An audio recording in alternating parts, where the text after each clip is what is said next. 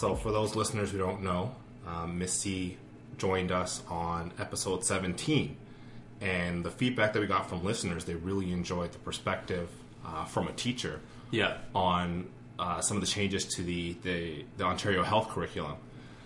So we thought we'd bring her back to talk about some of the more recent controversies in education, if I could put it that way. Is it really even a controversy? Because I don't know who's really taken the side of the PC or like the current Ontario government in terms of saying this is a good idea.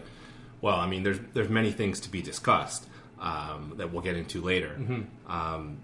Just as a callback to the last episode on the health curriculum, sex ed curriculum, how is that going, like, in the classroom, by the way? So EDFO, the union representing elementary or Toronto District School Board teachers, just pull yourself right up, filed a lawsuit. I guess based on human rights, and we won the lawsuit. So basically, we're being told now as professionals to continue teaching that health curriculum. Oh, the new one, like the new one that was in the prior government. Yes, but they also are making changes. Like they're changing some parts of it to. They're not taking anything away. They're just moving it to a later grade. So they're making adjustments to it, but everything in there is basically should be there. Okay, so like the new one was supposed to be teaching like fairly younger children in terms of what a penis is, or the sexual organs, right? Because I think that they're pretty, like, the parents, the super conservative parents, are all panicking because they're like, I don't need my kids to know what penis is when they're like in grade 3, or as young as what grade? I can't remember. It was pretty young. Yeah, I don't. Well, to be honest, I don't know if that's I don't know exactly what grade it is off the top of my head. But my child's 3, and I tell him that he has a penis. Like, I don't think that that's a problem. Like, I feel like we need to teach, like, I think we talked about this last time, we need to teach our children these body parts so that they know what boundaries are, what consent is, and it starts off at an early age. You can't just expect them to know it when they're older, and you need to build it in their repertoire of understanding at a very early age. It's surprising to me how things have changed, or the perception has changed over the years. Because I remember, like, being in grade 1 and grade 2, and the teacher would be teaching, like, anatomy, and the teacher's like, who can name some body parts? And you wanted to be that kid who yelled out penis in front of everyone. And now, like, nobody wants to even teach their kids that word, or and other words. So it's kind of crazy. Yeah, I think there's certain groups that are more hesitant, but I guess because I am such a liberal person, I don't understand. It's hard for me to speak from that point of view. So the state in which that's in, do we consider that a win for the teachers and the kids, or?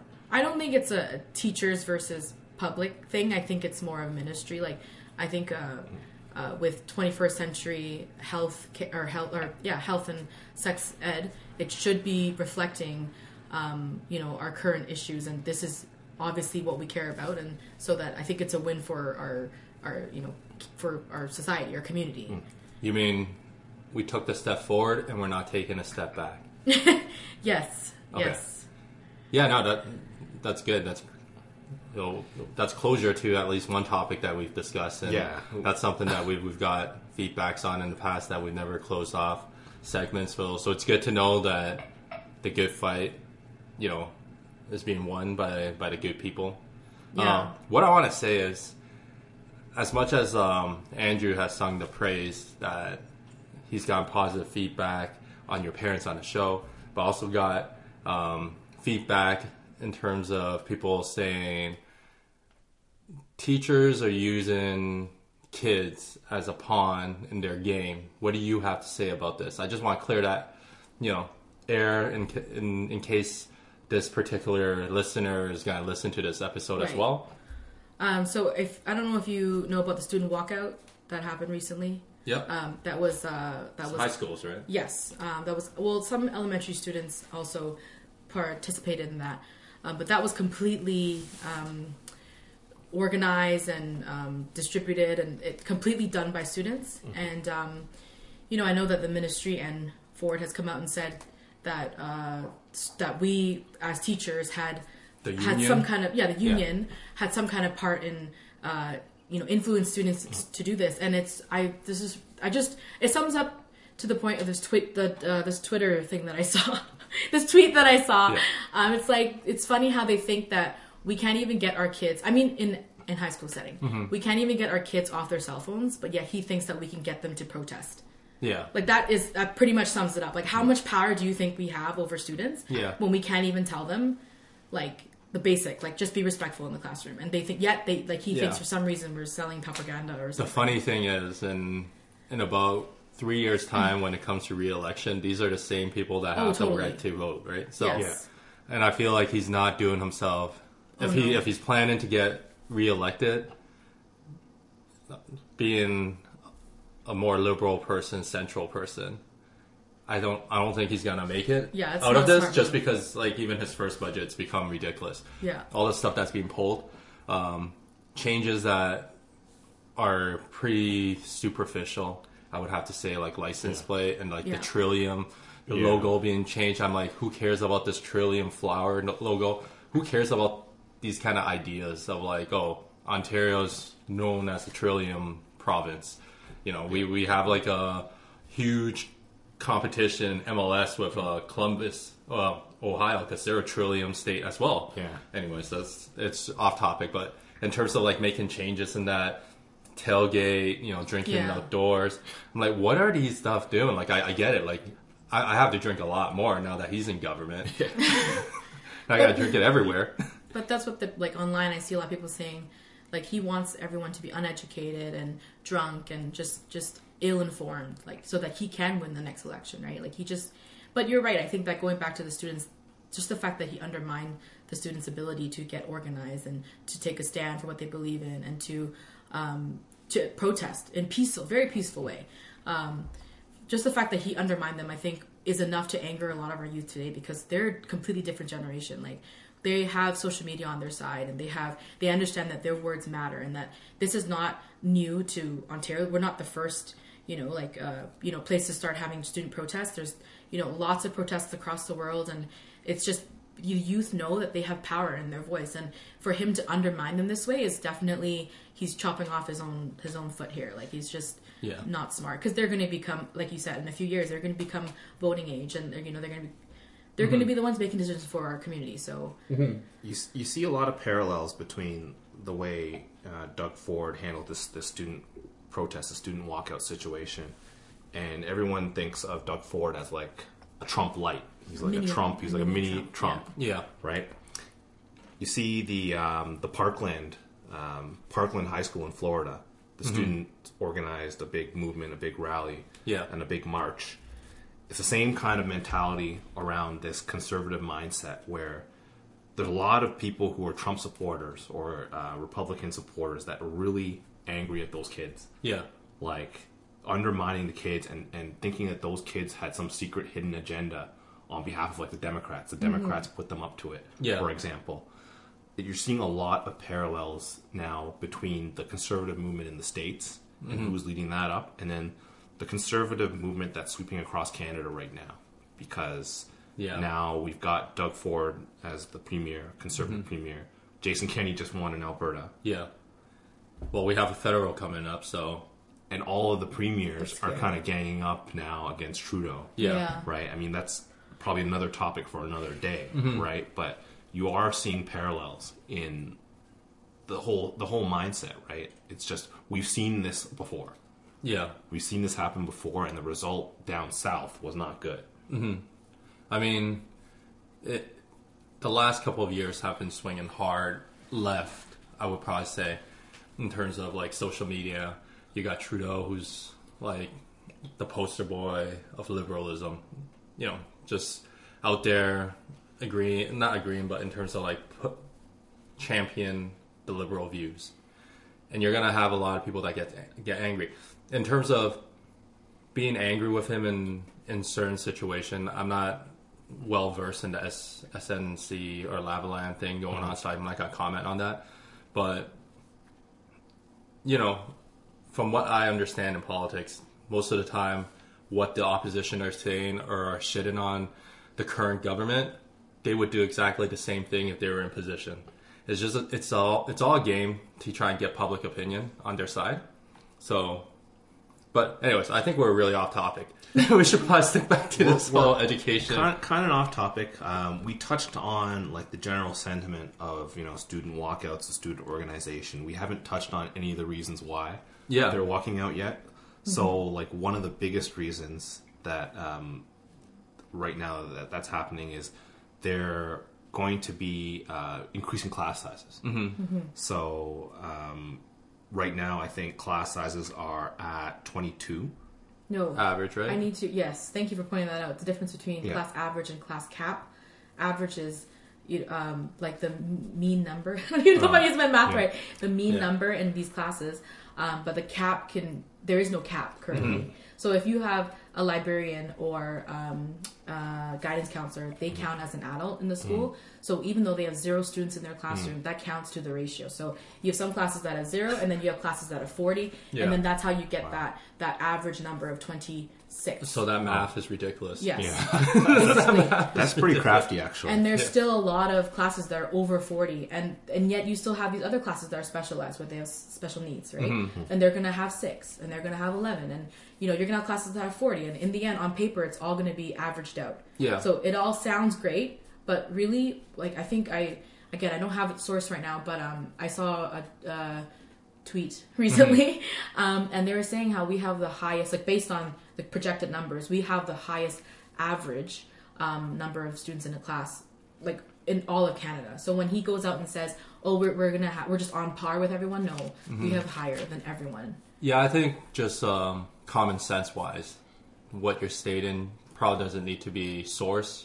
Just because Ontario is probably the most populated province of the entire Canada, and the fact that we're probably mostly looking at the more metropolitan areas, such as the GTA area, and that's really what we're affected. Because if you look at it, school boards out in the more rural areas, they're not going to be affected as much, right? They're going to be affected the most. Well, Peel, right? That's why I've been hearing recently that they've been a lot of cuts, a lot of job cuts, and a lot of like classes becoming like just moving. Like, this school doesn't have enough classes. You're going to have to go to another school to take these classes. Like, it's just if there's not enough people, then they're going to push them to travel farther to go to school, or so that we can meet these class caps. So being like averages, sorry. I guess because we're all against Doug Ford, I'll just play the devil's advocate. Not that I like Doug Ford anyways, but they're saying the reason for this class increase, it will help them deal with the resiliency, which is because they're saying it's not just in the workplace. They're saying a lot of these students are graduating out of high school and they're going to universities, and university classes, or you're looking at maybe 50 to maybe close to even 100 per professor, and a lot of these students are not able to cope with it. And they're saying this will help them. I'm not sure how that's going to happen. This kind of ties back to one of our recent episodes as well, where we talked about like the whole suicide thing in university. So, I mean, it somewhat makes sense. The argument somewhat makes sense that students do need some skills to cope. Yeah. The way that they're trying to push it doesn't make sense. The dots don't connect on this one. Yeah, that's just my opinion. If that's the reason why they're doing it, it seems like a very ill-advised or ill-thought-out plan, right? Oh, why don't we increase this so within these 4 years? I'm starting to think maybe the fact that these students aren't getting enough resources within the high school to help them adapt in post-secondary seems to be more of the case, not because, now you're going to a bigger, small class, right? And it doesn't really apply to everything, if you think about it, because once you eventually specialize down the field within a post-secondary education, by the time you hit 3rd, 4th year, you're looking at class sizes at 12 or even 15, right? Because you're specialized in it and you're doing more advanced courses and core subjects that you're actually wanting to pursue in your life. So going back to this, there's sort of 2 points that I want to make. The first one is with the whole increase of class averages, a lot of courses, specialty courses like trades and the arts, and even classes that need to be like prerequisites for post-secondary are on the chopping board. Like if not enough students enroll, they're not going to have it open. So then these students are left to go find, take summer school or to have to go to another school to make up these courses. So that's one concern with post-secondary. But also with the class size bit, I think kids who end up in university, the kids who are smart and who make it are going to be fine. They're always going to be the ones who are going to be fine, right? And it's the ones that have special needs or the ones who need a bit more attention. They're the ones who are going to suffer. The average kids are going to suffer. They're the ones who are not going to make the cut. They're just creating a bigger divide between those who are the haves and have-nots. Can I interject and ask you, in terms of your point of view in university, do you think university is for everyone? I'm going to say no. And I think that there's value in every job, in every form of education. I think that not everyone is made to go to university, but not everyone is made to go to college either. Yeah. There's some, like multiple intelligence wise, there's some people who are better at, but there's more book smart. Some people are better with their hands. Like, you're not going to make a student who is like exceptional in art, go learn physics. Like it doesn't, it doesn't make sense. Everyone's skill set is different. And that's, in a classroom, you have to acknowledge this and you have to teach towards these differences. And when you have more students in the classroom, you're just then you're making it hard for the teacher to be able to individualize this for the students in the class.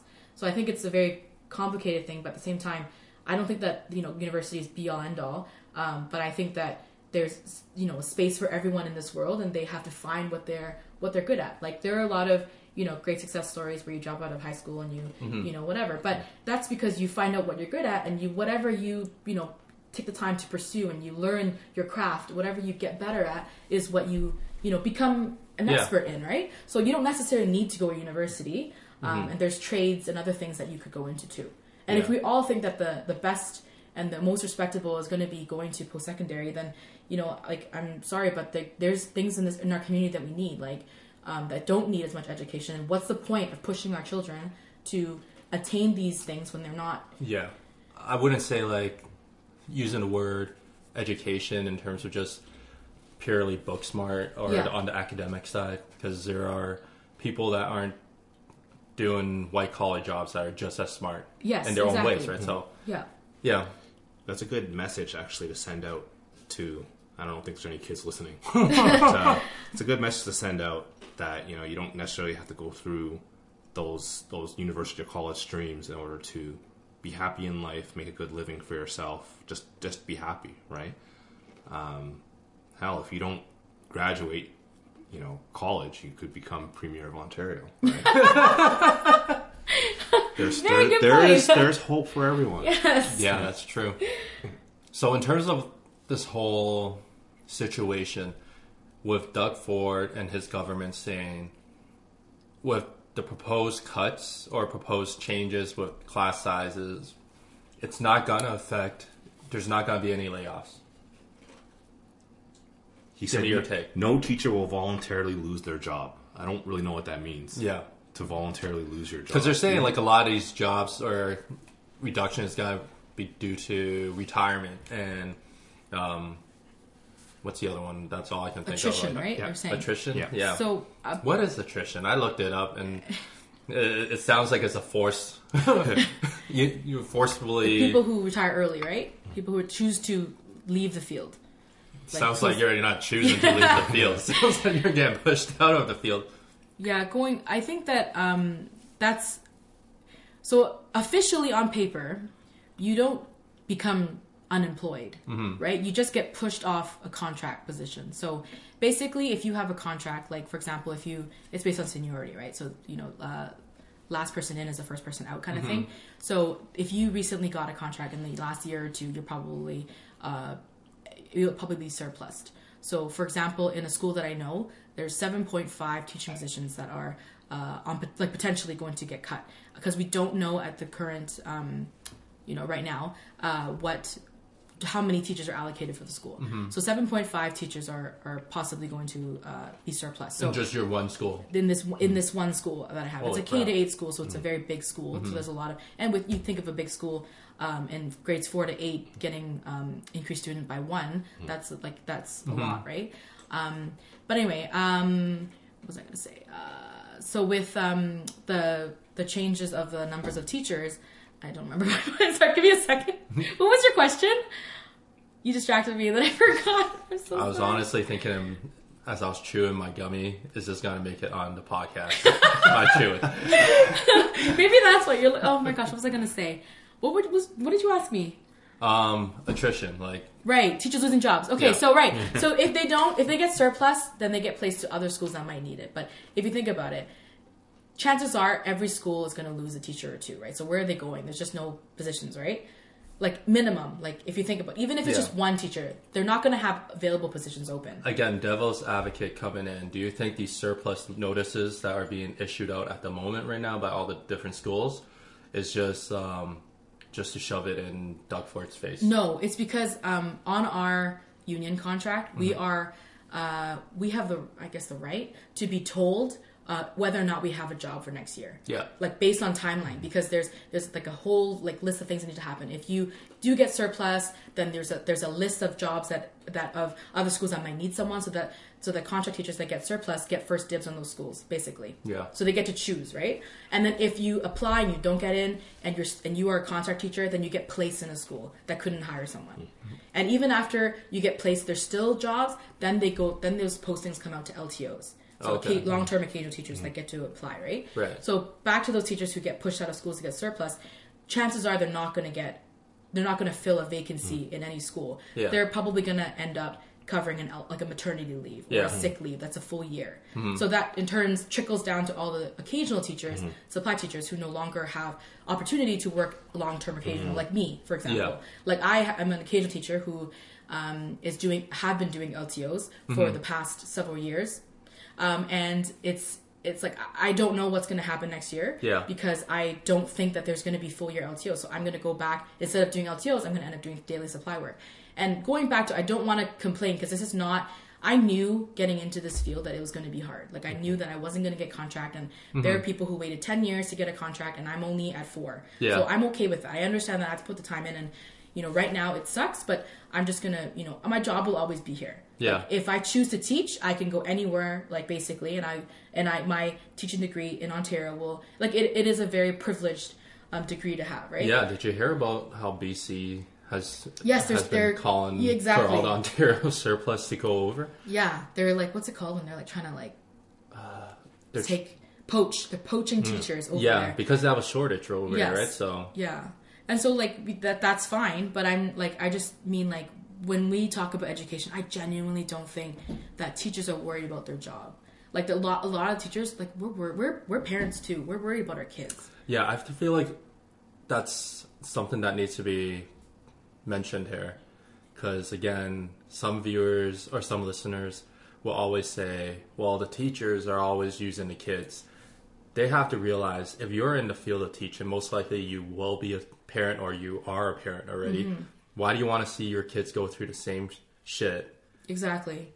And that's me right now. Because, like, my son, I almost said his name. My son is, he's 3. So he's going to start school in 2020. Which is, like, I know that, like, full-day kindergarten is, it's not being touched at the current moment. But, like, there's no promises beyond the next year. Yeah. And so I am worried about his schooling. And if I think about this government being in power for the next 4 years, and what if they get reelected, my son is going to be like, most of his life in education is going to be this really crappy situation. Like, look what happened to us. We grew up through Mike Harris's days, and we're here doing this podcast. Yeah, I know. But that's my concern, right? Like, the kids, my friends' kids, and the kids around in my neighborhood, and the kids that I see at school, like they're the ones who are really going to suffer. Like I said, I'm not worried about my job. I knew what I was going to get into, and I know that there's no money in education. Like, we fund a lot of our classrooms. I know that your wife has also talked to me. She said that she was surprised that we spend a lot of our own money out of pocket to supplement what's missing in the classrooms. And I'll just go into this now since you're all listening. But like, let me pour myself a drink. Why you tell me I got? Why wouldn't we be listening? No, but I just mean, like, a lot of people don't know that, like, for example, I'm not speaking for every school board as well. I'm speaking for the schools that I've been to, and then for TDSB, I've been to 3 schools now where we get like $400 a year to spend on the classroom, and you think, whoa, $400 is a lot. No, that's nothing. But if you think about $200 of that, usually goes towards back to school. So all your pencil crayons, pencils, scissors, rulers. All your bags that the kids get. Dude, I feel bad for taking a TI-83 calculator back in the day. But all that stuff, right? It adds up, right? And that's half the budget already. And then if you run out of any supplies, that's the rest. Like you have $200 for the rest of the year, and that's if you're lucky. Like if some schools don't do that, some schools just order for the whole the whole grade, and you have to just pick whatever's available in the stock room. But on top of that, some schools that I've been to, 2 out of the 3, we have to supply our own. Not supply our own, but that budget counts towards tissue paper and paper towels. So that's a whole chunk of money just on tissue and paper towels. Like, so a lot of teachers might ask like parents for donations. Can we please have a tissue box? You know, because that will save money from our budget, right? But it's just there's just no money going into funding the classroom. And if you think about all the extra things, like if the kids are really into puzzles and you want to have a puzzle out, like I'm bringing my own child's puzzles to my class. I feel like this needs to be actually front and center in terms of I had no idea about this. Yeah, exactly. And even my husband, he's like, why are you spending so much money? And it took me years to like tell him I'm not the only one. He thinks it's just me. Like, why do you spend every time I buy my son a present, I'm always thinking, oh, can I use this in my kindergarten classroom? Yeah. That's constantly what I'm doing, right? I'm trying to save money, but also know, oh, great, I could use this later. Or no, I'm going to save this, or I'm going to hoard this. Like, it's just constant. It never used to be that way. I mean, remember when we were in school, they used to supply us all those notebooks. The yellow rulers, everyone gets one. Those blue and like red pencils. Like, the ones that said Scarborough Education on it. Yeah. Like, I do hear a lot of teachers say, oh, the good old days. I do hear that a lot. Like, I think that went, like, before they had joined all the schools together. Like the whole municipality? Yeah. When it was like just the Scarborough board, they had a lot more money in terms of funding for like even just the staff talking about PDs, like professional development. They had a lot more of that. Yeah. And how great, right? They had like, and I'm not saying that this is a good thing because I do think it's a little bit of a waste of money, but they had like parties for the staff. It was just a different morale. The morale was up. People were happy. People were free to do what they wanted. But at the same time, I do think that it was good that the ministry came in. Now we have a curriculum to follow and that it's standardized. And so that if you go to school here or downtown, you're getting the same quality education. I do think that there's some good and, bad. And I think that, again, with the whole budget thing too, I think that, yes, we have to be a little bit more careful about what we're spending money on, but what the government chooses to spend the money on is investing. And like, what they're investing in right now is like horse racing and license plate renewing and like drinking everywhere. Exactly, drinking more alcohol. And I just feel like it's a very clear message what his priorities are. His priorities are super clear. Like I saw during the budget release of the budget sessions that they mentioned alcohol or beer 46 times, and education was only mentioned in the budget 25 times. That's insane. Yeah, you're basically having a bunch of jocks run the government at this point. Yeah. Dude, that's crazy. I mean, in terms of a lot of people bitch, a lot of parents bitch, and I'm on these Facebook parents group, and you hear all these people bitching, not as much as the mom's group, because the guys group, dad's group is pretty chill. We would go There's a dad's group? There's a dad's group. We go out for like whiskey tasting nights and stuff like that, and barbecue and sharpening knives, and we do cool shit. Wow. That's impressive. I don't know why the mom's group is not more like that. Too much drama, but I can get into the whole, females hanging out with each other, don't get along. It just doesn't work out, Yeah. But yeah, I feel like if that's the case, I would defend more of like fundraising, and now I have an idea of the fundraising that's involved, right? For what? Like for say like when my kid gets to grade 1. Oh, when the teacher's asking for money and stuff? Not even asking for money. Like parents should step up because everyone's expecting a free handout, and right now at this point, if the government's not helping, this should be taken as a point in time where the people should gather together and just do something on their own, right? We don't need a government. the more we talk about, every single time we talk about, oh, we need less government, smaller government and stuff. But what are we doing? What are we taking on as our own responsibility? But I do caution saying that, because it's not, I don't think that it should be up to the parents' responsibility to supplement that. Like, not that it shouldn't be our responsibility either, but I feel like the government should be making sure that we have a top-notch, education system. And we do have very competitive, scores and stuff like that. And I think that, when they harp on that, like, the math stuff, like I have stats here. I'm just going to pull it up. Based on the end of the Harris government, 2003, and compared to the end of Wynne government, 2018, there's a 25% increase of student achieving provincial standards in EQAO. And then in reading, it's 25. In writing, it's 17. And math is 4% in grade 3. And then in grade 6, it's up 26% in reading and writing. But down 4%. So I get that where the numbers are from, but that's the only area that's struggling right now. For math in grade 6. And then grade 9 as well, and grade 9, it's up 24 for applied math and up 18% in academic math. So I don't they're focusing on the one negative that we have and saying how what a disaster that the situation is, and it's not a disaster, and they're honestly misleading the public right now, thinking that we're in a crisis. We're not. We're doing pretty well, actually. Yeah, we're still top 5, 6, 7 when you in the world. Yeah, all things considered, we do have one of the smartest universities in the world. Considered one of the smartest universities in the world. Which one is that? Ryerson? I went to Ryerson. I went to Ryerson too. Yeah. Well, I guess you're not talking about Ryerson. No.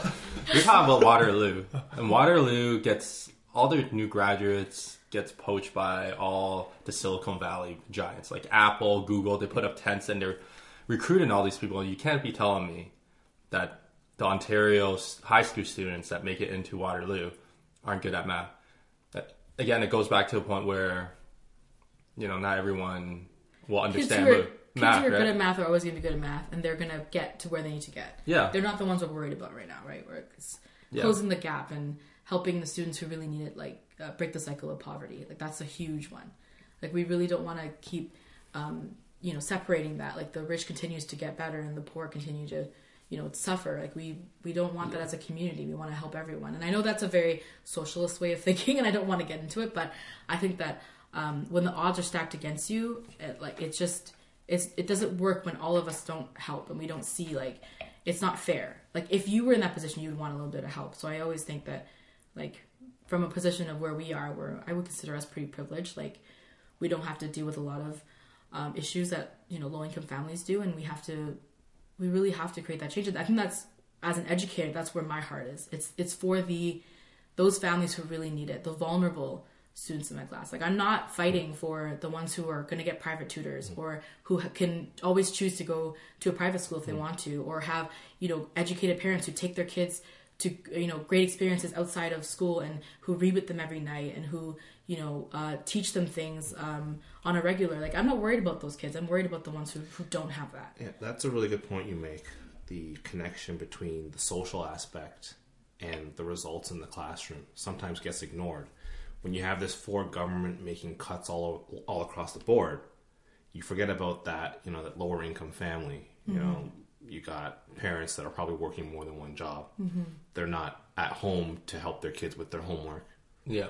All of a sudden, the kids in school, the class size is increased. Right? There's less teachers to teach the material. That kid is double, triple disadvantaged. Exactly. Just because of their situation, that the government's not helping them socially and taking away from education at the same time. They're taking away from both hands. Yeah. And the worst part is those families completely trust the teacher to do all the work. They have complete faith in the education system, and that's where it hurts the most, because it's no, we really need you to read at home. We really need you to spend that time with the child, or I really want you to care about whatever it might be, but they can't afford to, so they give us their most important thing in their entire world, and we're with them for 6 to 8 hours a day, and that's what they hoped for, from us. I hope you can give my child the future I didn't have, and that's huge. That's why I take my job as an educator very seriously. that's a lot of expectation kind of dumped upon a teacher. Yeah, it really You've got is.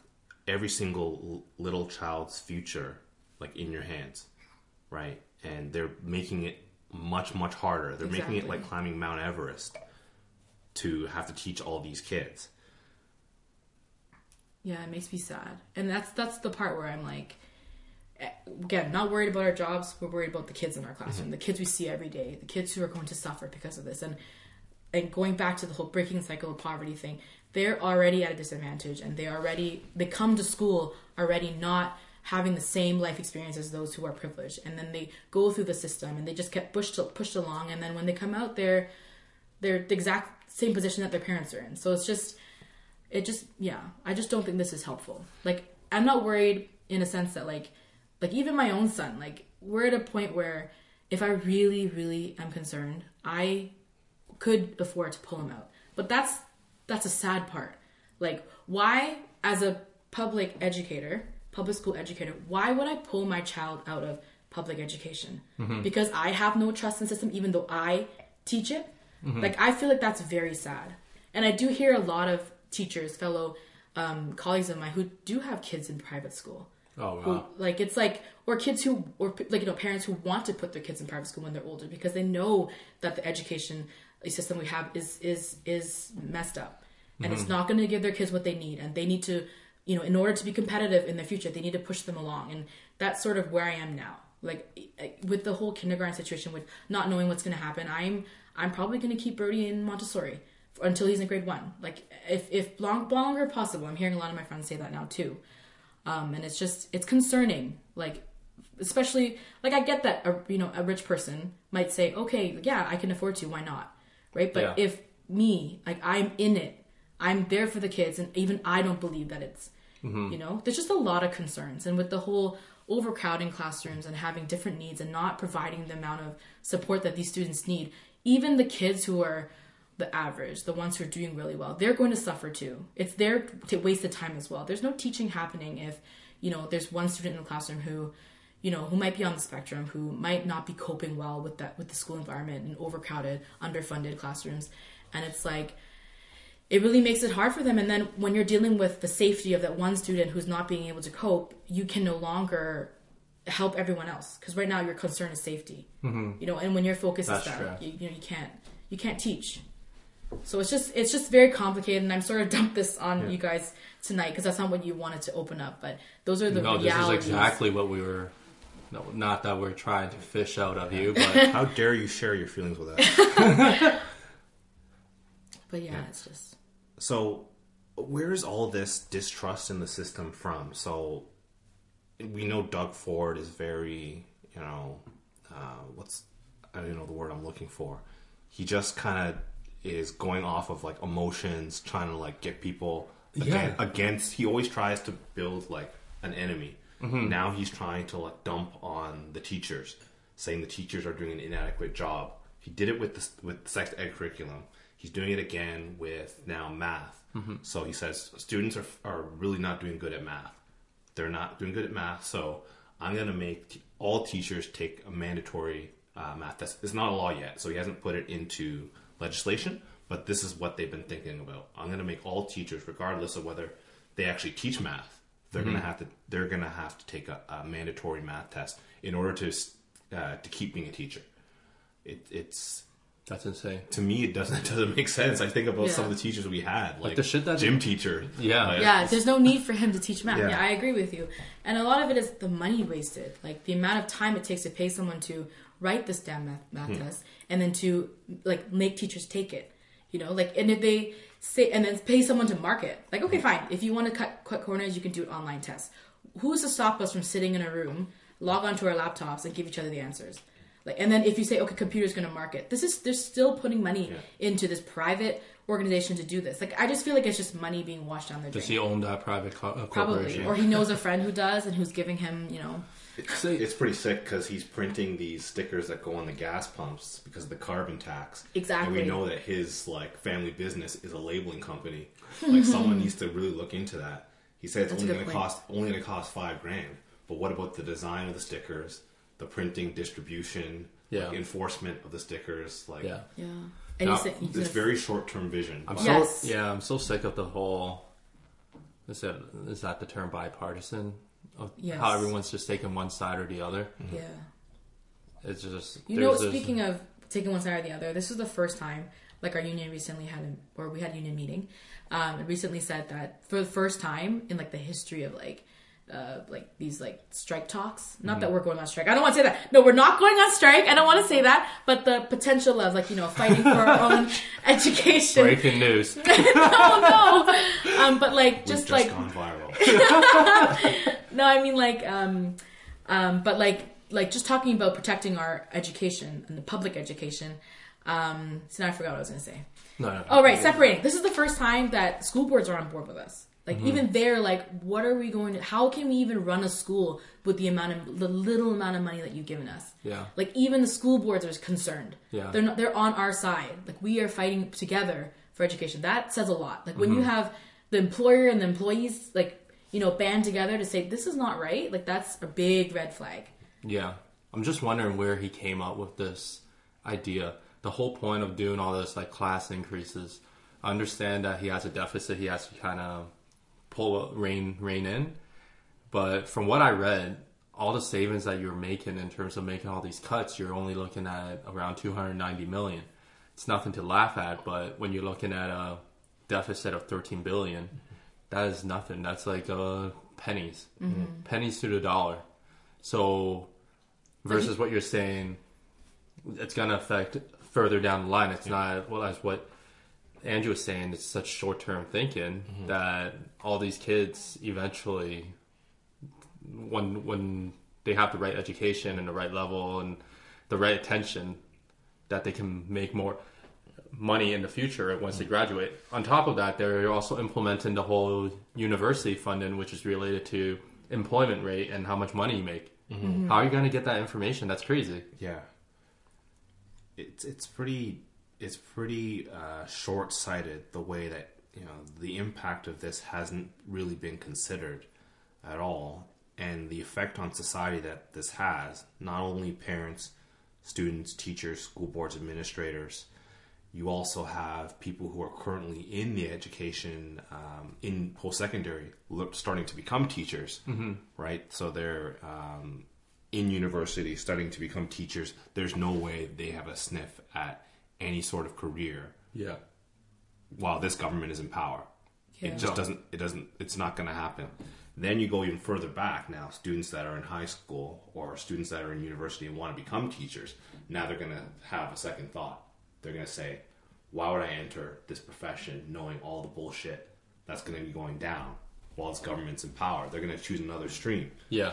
Down the road now, when, there's teachers being lost to attrition, so there's teachers that are retiring or whatever, you're going to have a shortage, right? When this government is like out of power, hopefully, and now you have a new government and you want to repair some of the damage that they've done, you're not going to have enough teachers to do it. Yeah. Unless you're going back to like BC and bringing them back in. But there'll be like a shortfall, right? Because again, it's like a perfect storm, because when you look at it, all the baby boomers right now are entering their 60, 65, so they're most likely starting to retire already. And as you're saying, if they're going to start affecting the choices that all these students entering into university are going to make, then it's going to even cost double the case. But man, fuck. This is so grim. Yeah. I know. Sitting in the union meeting, I was pretty sad thinking about this. But I feel the way you presented your argument here does show that, at least for you, not saying for everyone, because obviously there's some older people that are on their way out, they probably don't even care. You know what? I do want to argue, like, there are a lot of teachers who are almost on their way out who no longer care, and like, there are always going to be people like that in every profession where they're going to kind of suck. I'm sorry to say this, but there are teachers that suck. Like even growing up, we've had a few for our own like education, right? But there are also teachers who are very close to retirement who continue to fight for the kids and who continue to work really hard to learn about new teaching, and who strive to make a difference, and they want to adapt. And like I know there's an amazing teacher. I'm not going to say her by name just because I don't know if she wants to be here, I talked about, but she's like 60 something, like, but she's, she's learning more about early years, and she's reading a lot of new research and science that talks about like how students are learning, or how to get that higher thinking, how to get the literacy, how to get the math, all that stuff. And even at 60, she's completely changed the way she teaches. She went from like photocopying black and white paper to creating inquiry centers. And I know this is a whole different ballgame that you don't want to get into, but for other educators who are listening or potentially whatever interested, there's a new wave of like learning where we really want students to learn through play and through inquiry. And for a 60-year-old, I'm sorry, but like to completely revamp the way you see education and the way you approach education, that's really admirable. So there are teachers out there who are nearing retirement, who don't give up, who are still fighting for the kids, and are still fighting to teach the kids in their care. So I don't want to lump them all together. Yeah, no, I agree, because it's overgeneralization most of the time, where everyone just assume teachers are just greedy and they're just using kids to as pawn, and I don't agree for a second with them. Yeah, it just so happens that being in education that's related to kids. Yeah, and unfortunately, the other opposition team that want to make it sound or kind of discredit what you're fighting for is going to say, well, think about the children. Well, you're the one that put us in that situation where we have to go fight tooth and nail. Yeah. And if it means we have to go to the last resource, this is what it is. It's a strike. Yeah.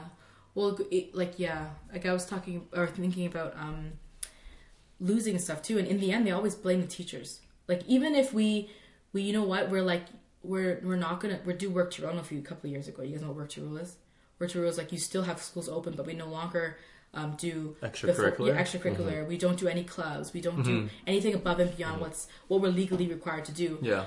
That doesn't make us happy either. Yeah. Like, I'll tell you one thing, that the morale of the school is horrible. There's no sense of community in the classroom. There's no, and like even the community that I teach at right now, I think they said they did like a status, like some questionnaire they did with the students.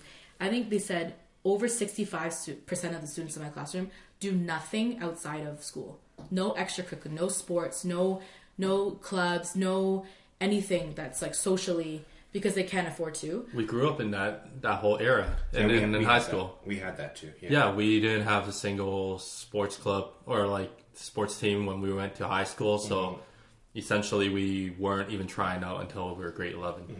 And even then, it's varsity. You're facing OAC people, and it's just like especially during when you're teenage years, right?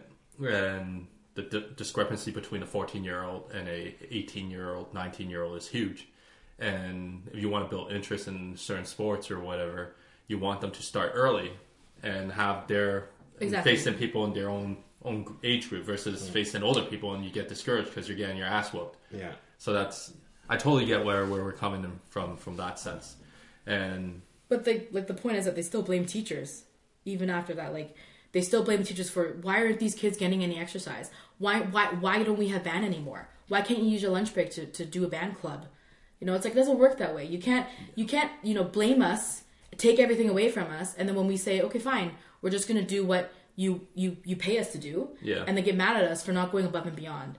Like, I just feel like a lot of the things like, parent-teacher interviews or report cards that we use a lot of our own personal time, which I don't want to, like, it's not like a whole, like, I'm wine fest, but like, I know every job you take work home, right? And you do other stuff, or there's a lot of additional work on top of, just doing your job, your daily 8 to 5, whatever. But with teachers, it's like, it's almost like a given. Like, you just expect teachers to do it, but really you're taking for granted that a lot of teachers, we have families too. Yeah. Like, we don't need to stay after school. Like, we don't want to do, like, for example, there's one of my coworkers, she's doing a play right now. So she literally uses every lunch period to practice with one of the groups of kids to practice. And she stays after school every day until 4:30. And then she's committing 2 days a night next week to do the performances. And just a lot of money that goes into, purchasing the rights to the play, reading over the script, doing auditions, all that stuff that is above and beyond our job description, right? We don't ever need to do this, but she loves what she does, and she sees the kids on stage, and she sees how, they can see, like, they shine, they absolutely shine. So she doesn't want to take that away from them. But just to imagine in this community who, like, they look forward to this once a year. And if we can end up going with Works rule, they won't have it next year. And who's going to get blamed? The teachers. Mm-hmm. Why aren't you doing this? Why aren't you doing this? Why aren't you doing this? Well, you're not giving us money to do anything. Yeah. And a lot of, like, when I go back to, like, the money that we spend in our classroom, a lot of teachers say, like, stop spending your own money. Like, when you do this, everyone's going to think it's okay. Mm-hmm. As in, like, well, look at the classrooms. They look great. Yeah. Or look, you have an Osmo. I brought my son's Osmo to school to use. Like, that's, like, I do that all the time. Like, I bring my own... Yes, sorry? What is an Osmo? Oh, sorry. It's like an iPad attachment game. It's like a interactive iPad game that you can play. It's like it's for learning. Did you know this? I was thinking Osmo, DJI, like a camera, because I'm looking into one myself, and I was just like, damn, you guys are like, are you allowed to record kids? I'm looking around the room and all the parents, and I don't know what an Osmo is. I didn't want to say anything. I had no idea. Yeah, sorry. I'm like one of those students in school. I'm too shy to ask a question. No, you did. Yeah. You did. Yeah, that's good. But yeah, sorry, I don't remember what I was going to say. But... Shit. I shouldn't have done it. Yeah, but you get my point. Yeah. Yeah. Man. Damn. I don't know. Like, it can't get any better because we still have 3 years of this. I know. That's the scary part. This is just the beginning, and it's not just. And I don't want to focus just on education. Like, he's doing a lot of cuts to everything else, like health.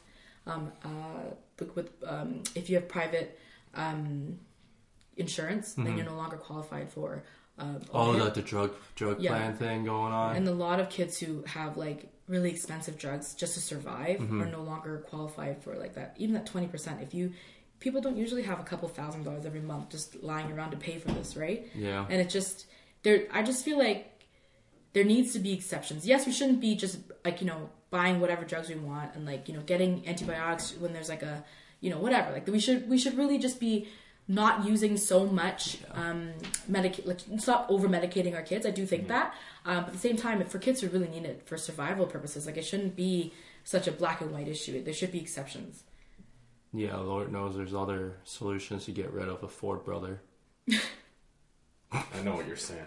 Yeah, I'm not gonna say it out there because people are gonna say that's too extreme, but those black market, not those pharmacists. Yeah, but yeah, like.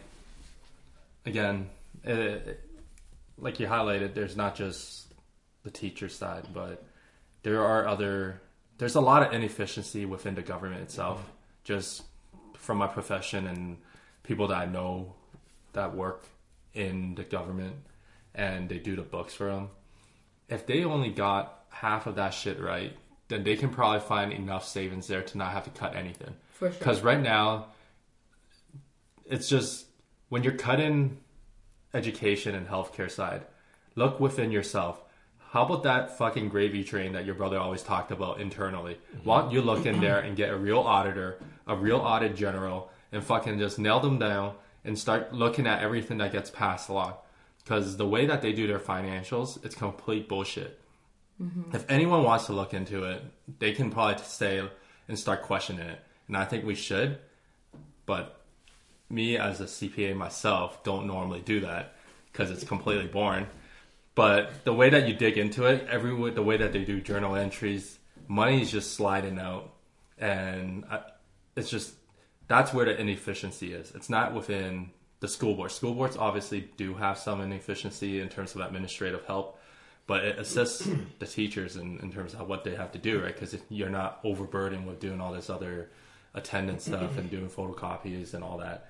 But in terms of his own government, I know right now they have a hiring freeze, but even then they hire a lot of ineffective, like, people that shouldn't have a position there. Yes, he's just hiring his old friends.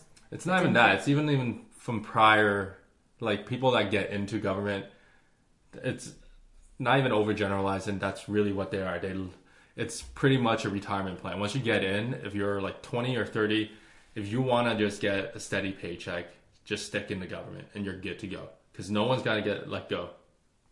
People are going on year-long vacation because they've been there for so long. They have enough, like, days leftovers that they can just go on a vacation for, like, maybe a year and a half until their retirement. And we're paying for these salary, these, like, six-figure salary.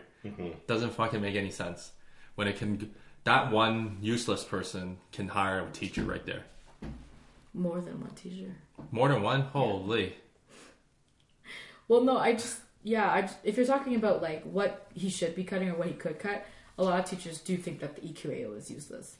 Like there's no, like it did what it needed to be checked. They wanted to check what how students are learning. We already have that information. We don't need to continue this. And people are using it as a way to figure out pricing for housing. Like, they look, this school is really good, then the area there is really expensive. So it's like, it's not used for what it's supposed to be. And I think it's apparently $35 million a year, the cost of writing it, the cost of paying teachers to market.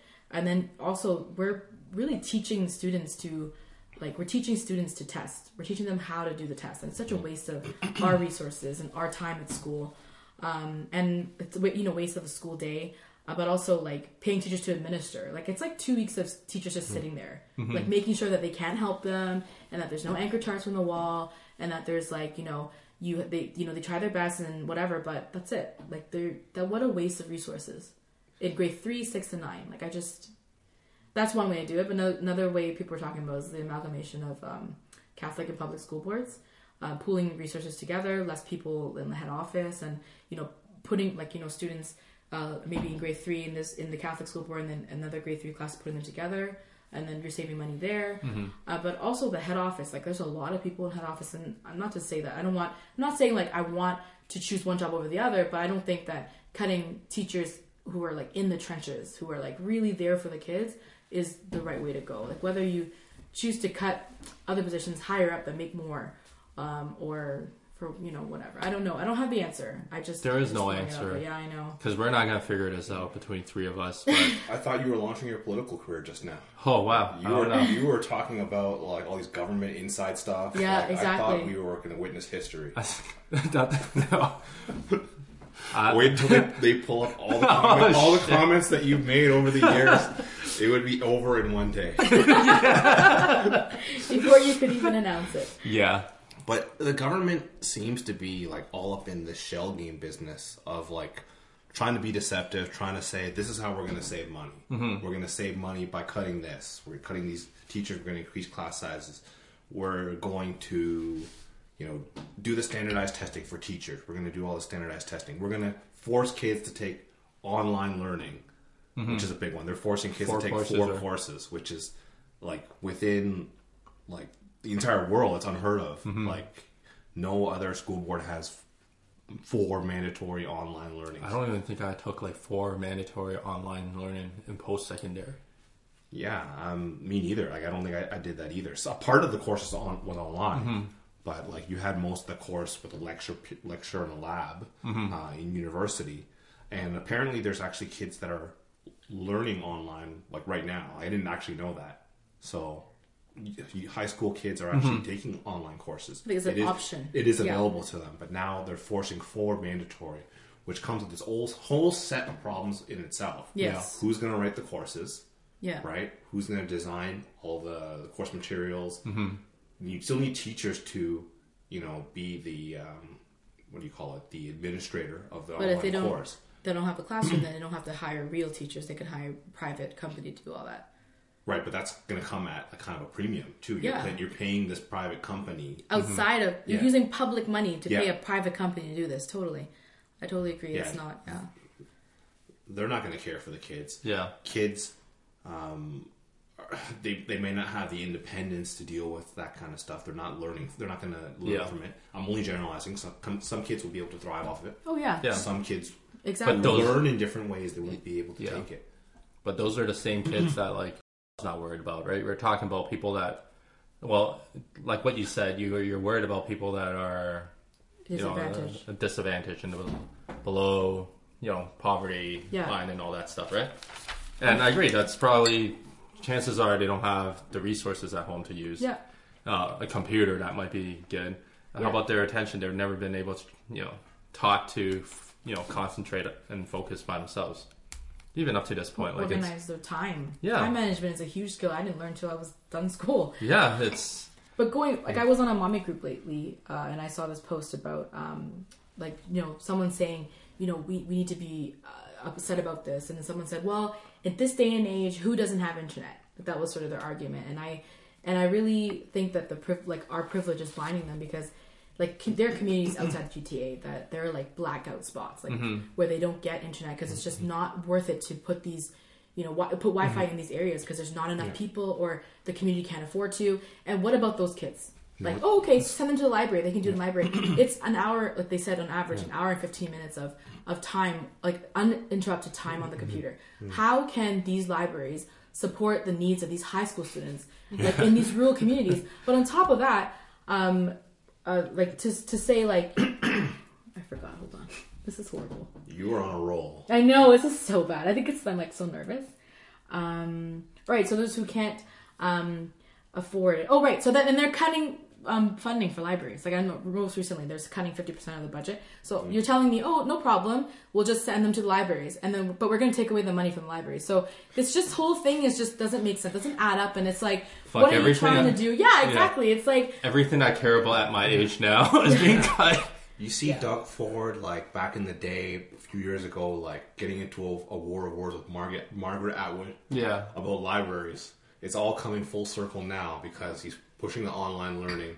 There's kids in Northern Ontario who won't have access to computers and internet. Yeah. They got to go to that library that doesn't exist no more. Yeah, exactly. Like and learn. Also, they're looking at pushing some courses that most kids will have to take, like those mandatory courses. Yeah. Whatever. Ironically, one of the courses that they're thinking about like putting online is grade 10 civics. So you learn about how government works and stuff. Yeah.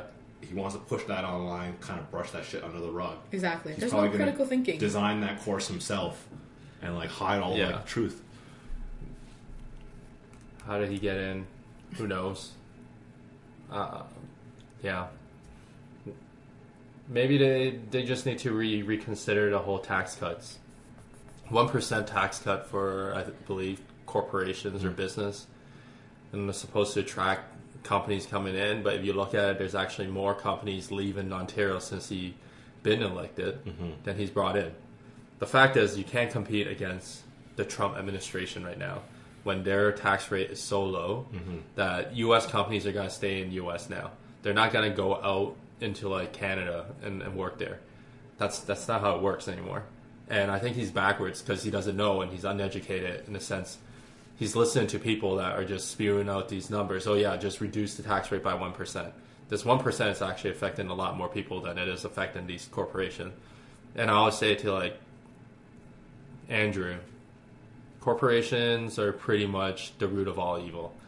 The very existence of them is the whole idea of making them a legal entity but without any legal responsibilities is crazy. All the rights of a person, but none of the responsibilities of a person. Yeah. I should just legalize myself. I should just incorporate myself. And then all the cuts to like environmental issues, like it's just scary. Like allowing people to ruin like what makes us Canadian, like what makes us Canada, all our natural resources, and it just makes me so sad. And it's to the point where I'm like, it's not even about education anymore. It's about our Canada, like Ontario. It's like we're falling apart.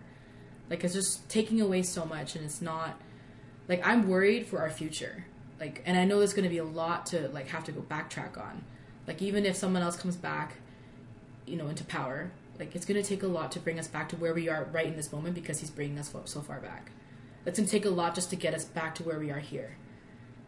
And that's scary. I think coming full circle on our discussion, like thinking about this whole like, and I don't think anyone's denying that climate change is real. So thank God we at least have that. No one's saying climate change is fake. No one's saying like Earth is flat or anything. You mean in this room or people in general? Because there are people who no, think people that. in general, yes. Our elected officials, no, they're not right now. But we have that conservative wave moving across Canada. And I think the whole carbon tax thing is another issue altogether. I don't completely understand how a carbon tax works, what the alternative solutions are.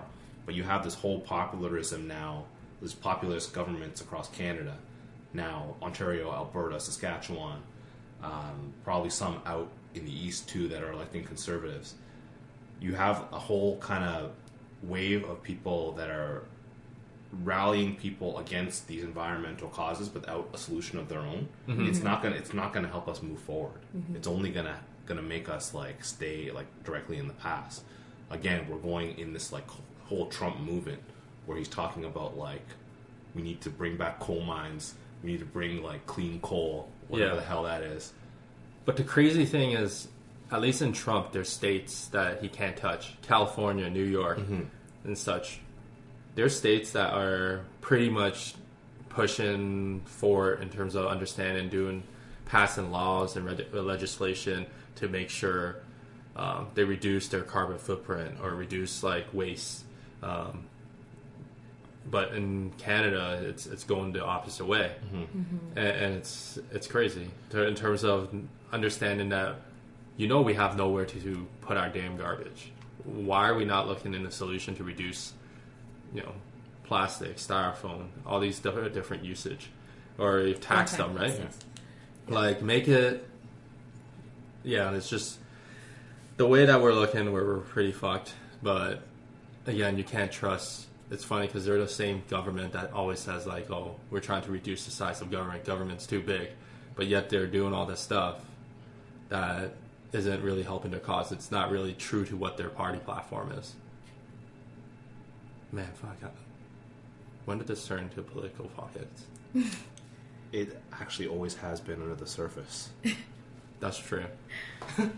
But hopefully there's 3 years. That's all I have to say. Like Trump, almost 2 years done, a year and a half, and he might get reelected. Yeah. But I'm not putting it's a possibility. It's a possibility. We can't hide our head in the sand for that one. But Doug Ford's another 3 years. Hopefully, I'm gonna throw it out there. Hopefully Trudeau wins. I know. I just don't think his public opinion is very good right now on him. Like it's public opinion don't matter with these kids. All these kids. All he needs are these kids to come out and vote. Yeah. Yes, that's very just good show off point. his chiseled body and it's done. Yeah. But I'd like to thank Miss C on coming back on this pod. Thank you for having me. You're really passionate, and I think our listeners gonna hear it. Thank you. They're gonna love this one. I think they just got a new favor. Yeah. So much pressure. No. The pressure's over. Yeah, it's over. True. All right, signing off. Peace. Bye. You're not gonna say bye? Oh, bye. I thought you guys were doing like a host thing.